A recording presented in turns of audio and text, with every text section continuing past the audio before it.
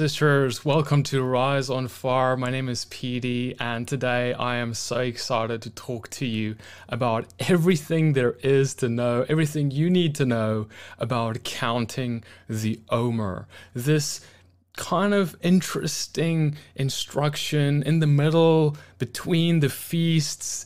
And it's so important, so amazing, because it's in your New Testament. Yeshua, Jesus makes reference to it. And I want to tell you about it today. Because right now, we are in the counting of the Omer. And what is so amazing about the biblical calendar is if we understand where we are in the biblical calendar at any point right now in this year, we can connect our life to the lives of the disciples, the Messiah, things that they were going through, and we can kind of position ourselves in our spiritual walk and navigate the obstacles in front of us alongside our Father, alongside the Word that He has given us and entrusted us with. So I'm very excited to do that today. Counting the Omer is so amazing because it's what we have is we have the Feast of Passover, right? This is where Yeshua was taken as our Passover lamb and He died for our sins. He was then put in the grave on the Feast of Unleavened Bread. We have Him raised on the Feast of First Fruits. And then we have the counting of the Omer, a 50-day count of 7 weeks until we reach Shavuot, or very well known as Pentecost. And what is so, you may remember counting of the Omer in the New Testament when Yeshua speaks to His disciples, right? He is raised from the dead at this point because we're after first fruits. So He's raised up and now He has appeared to them and He speaks to them. And He says in Luke 24, verse 49, "Behold, I send the promise of my Father upon you. But tarry ye in the city of Jerusalem. Wait in Jerusalem. Count down the days until you are clothed with power from heaven." And this was being spoken from the mouth of our Messiah at the same time as the counting of the Omer was happening in Israel.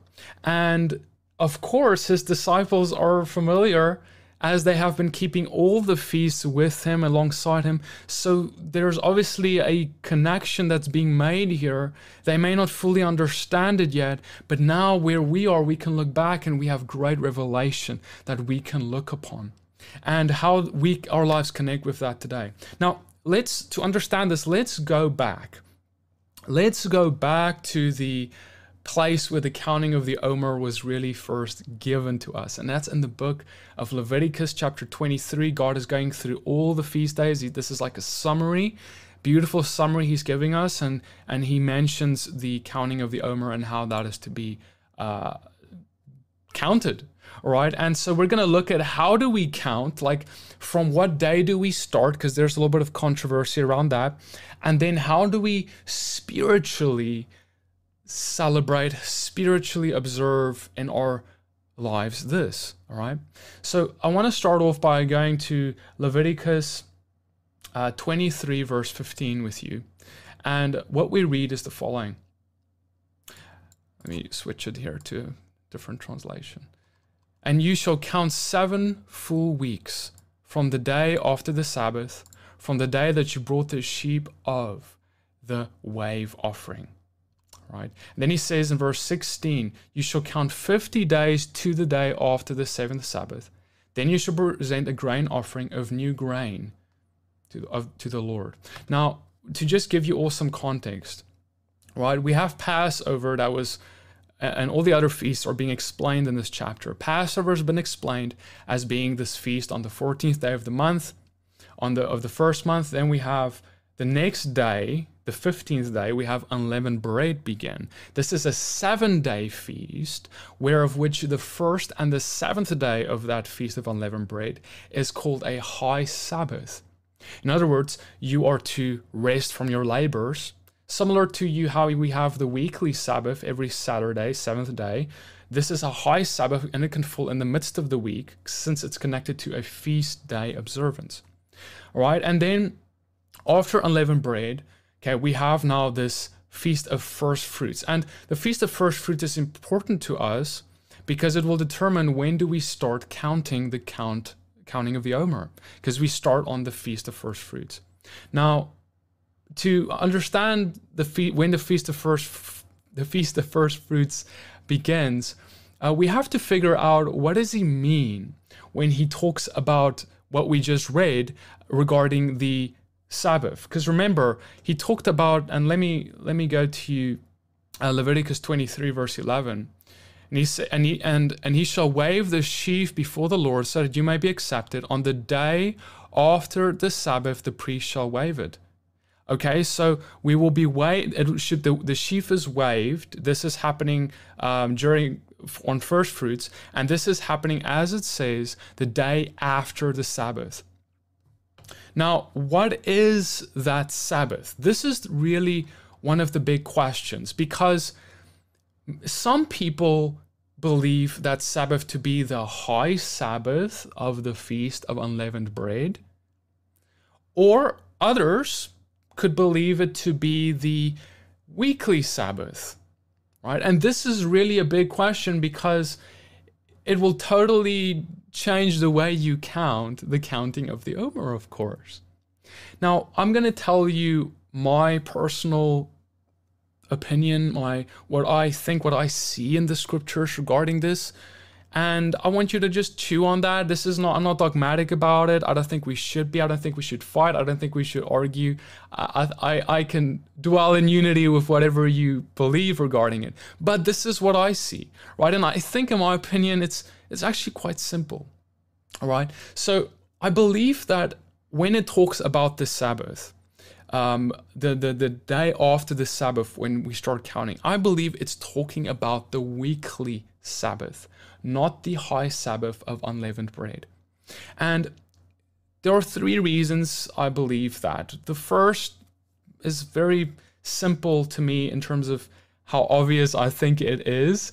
And it is simply that when we look at the feast of Shavuot, right, the Feast of Pentecost, which is where we are really counting down towards, what we see is that this is a strange thing to do compared to the other feasts, which God typically tells us, like with Passover, on the 14th day of the first month, that's Passover.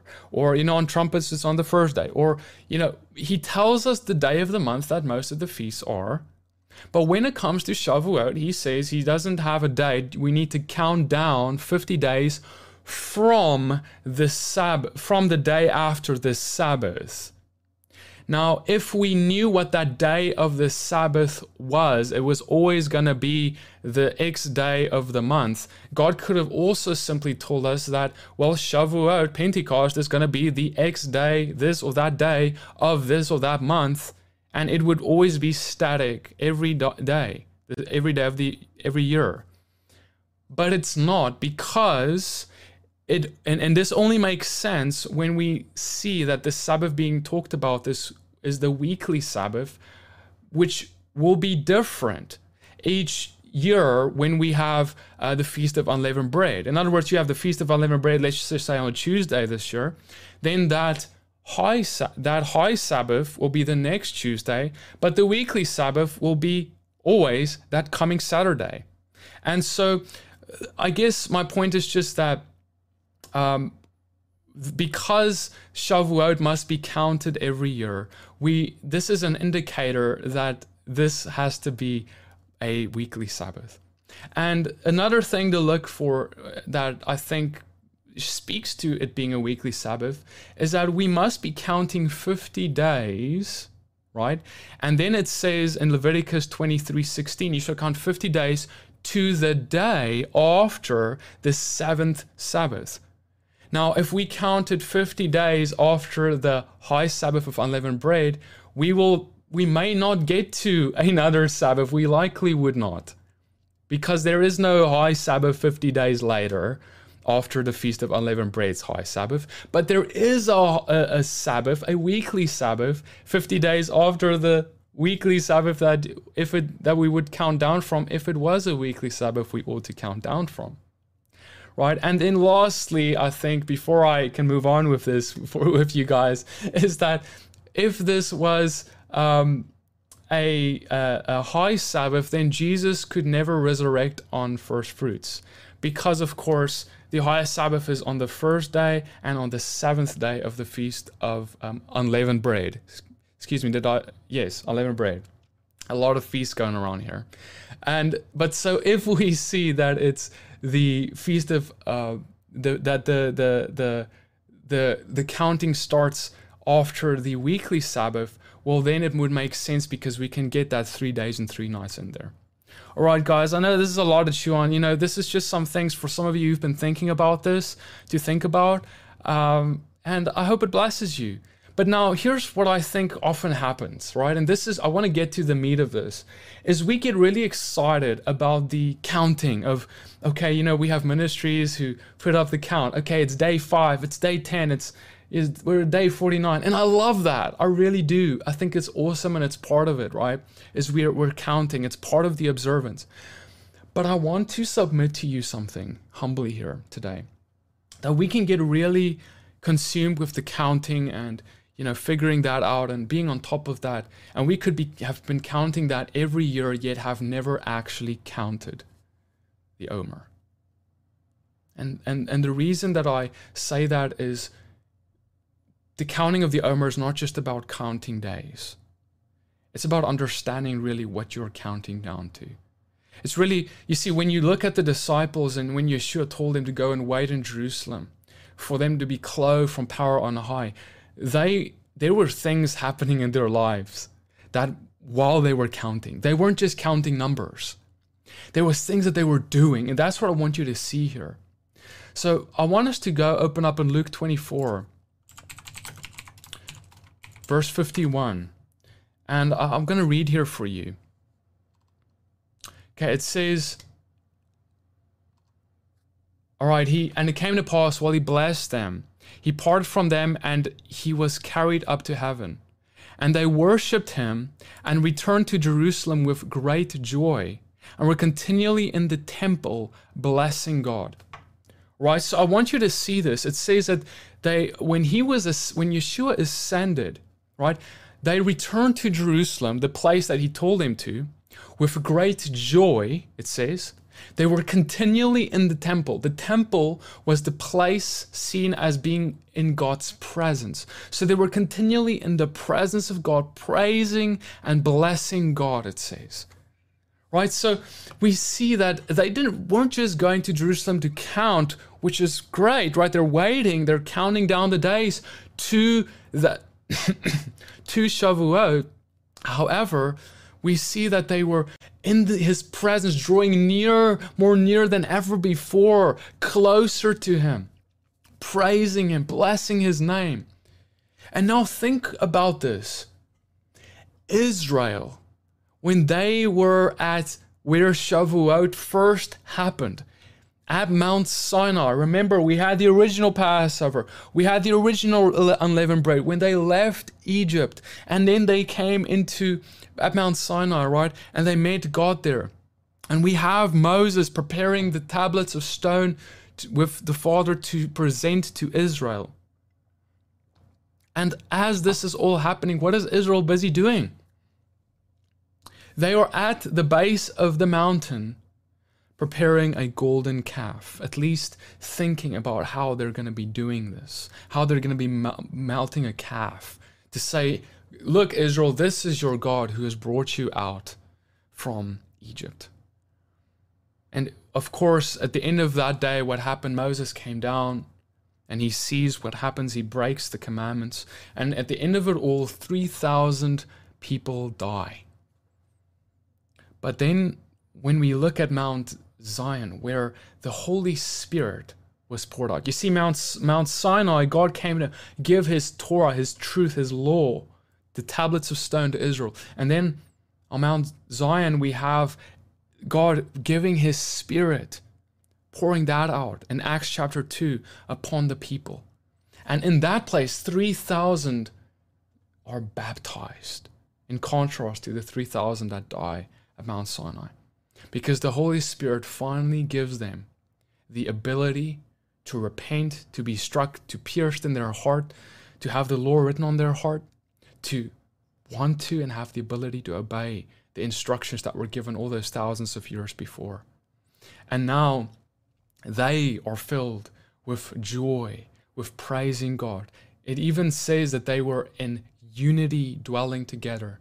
That was another thing that we need to be doing if we want to be receiving the Holy Spirit. And so I'm telling you all of this because as we count down to Shavuot, as we count down these 50 days to Pentecost, we need to prepare ourselves spiritually in continually getting in the temple, in the presence of God, in praising and blessing His name, dwelling in unity with people, and looking forward in anticipation to Him pouring out His Spirit upon us all yet again, as He so desires to do, as He renews us and gives us a fresh outpouring of His Spirit to anoint us to be His witnesses.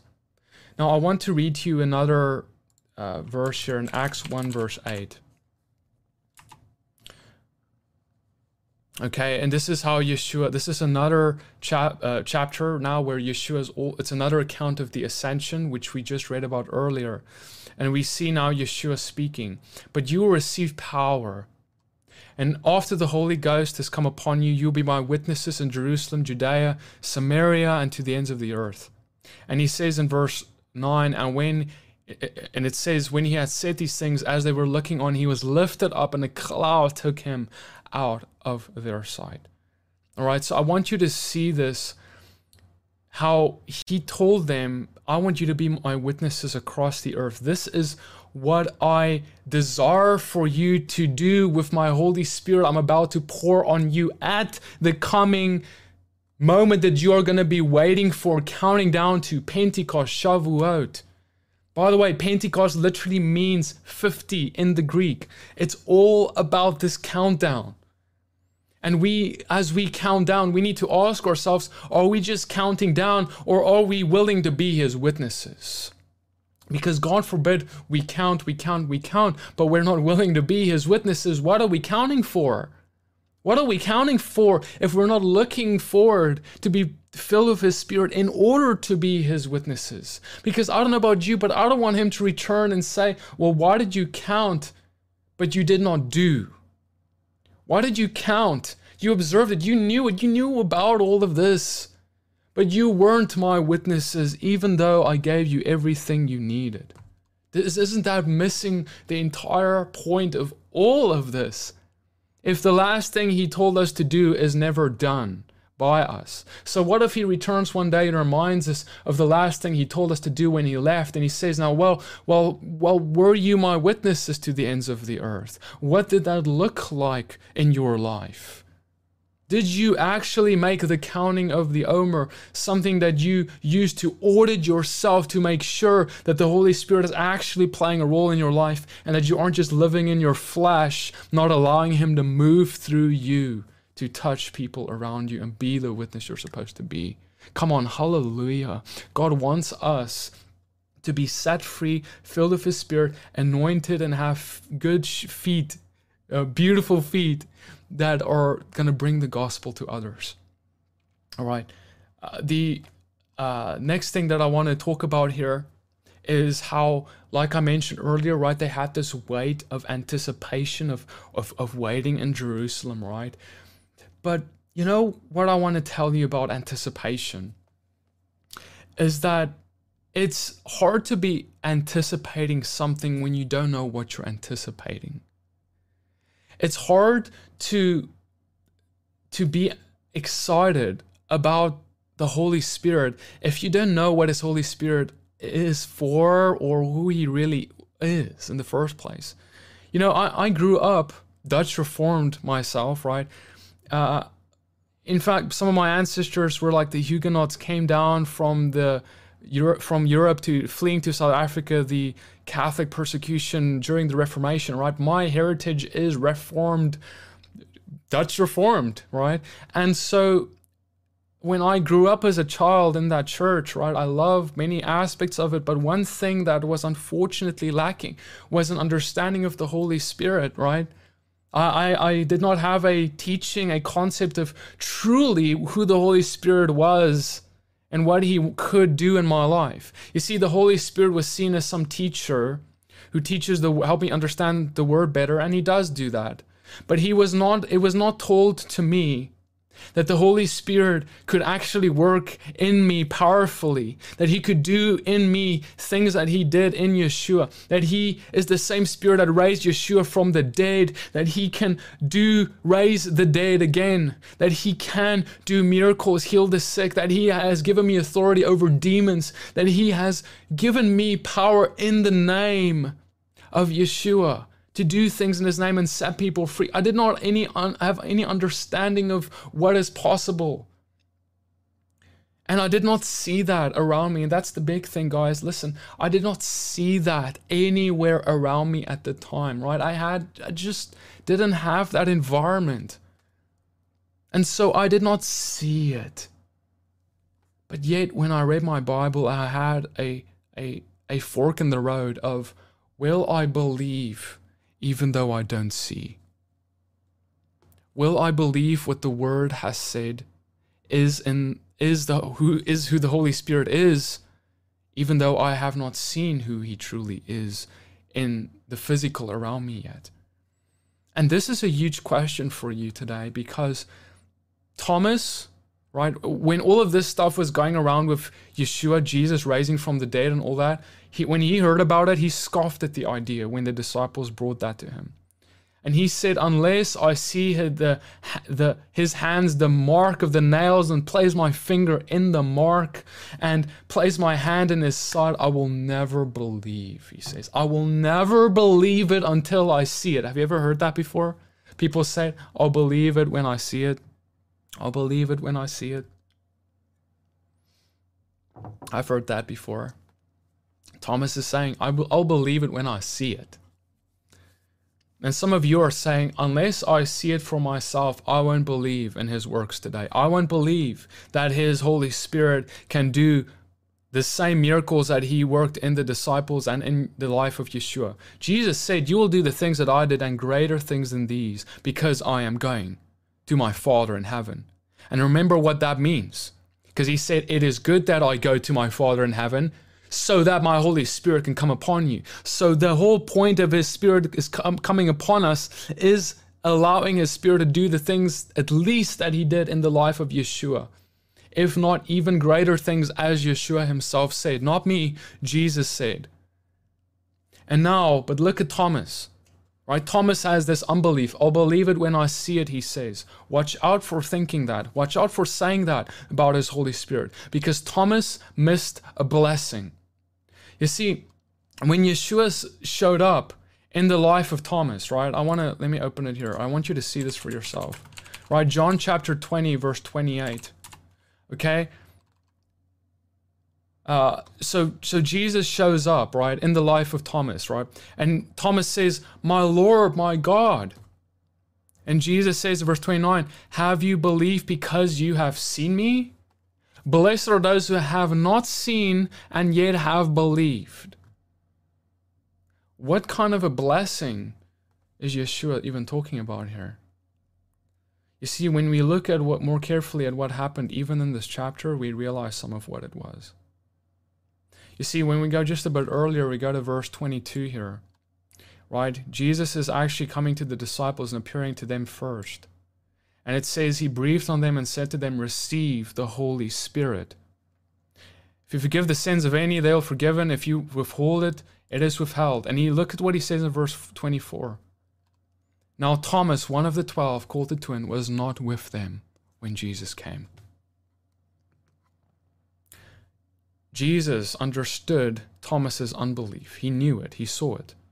And because of that, Thomas lost the honor of being present when he arrived the first time to do what?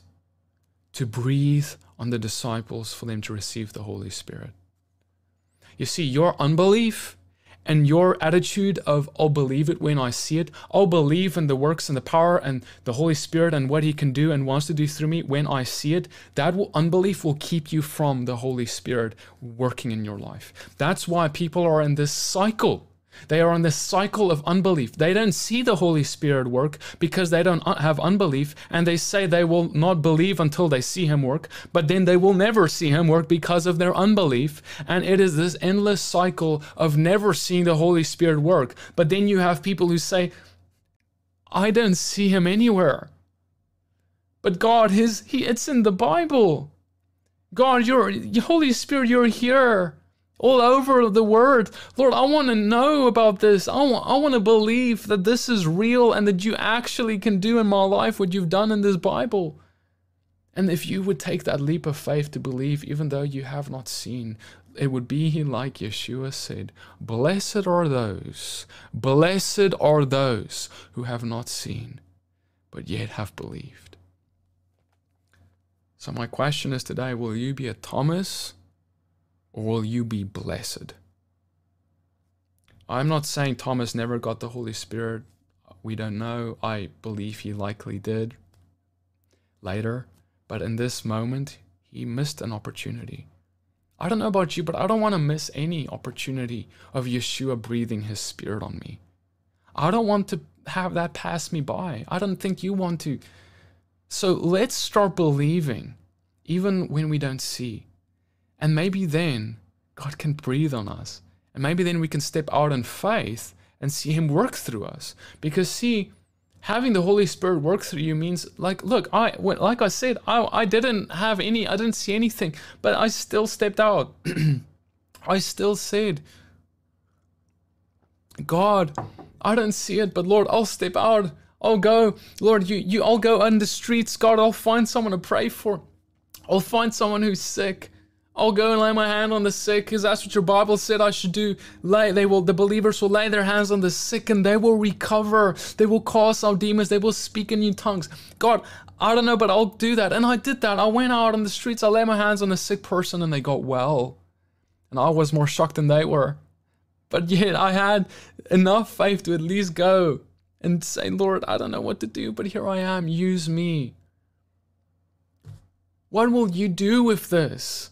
Will you count down to something but never do? Or will you count down, praise God, but not just count? You start seeing and doing.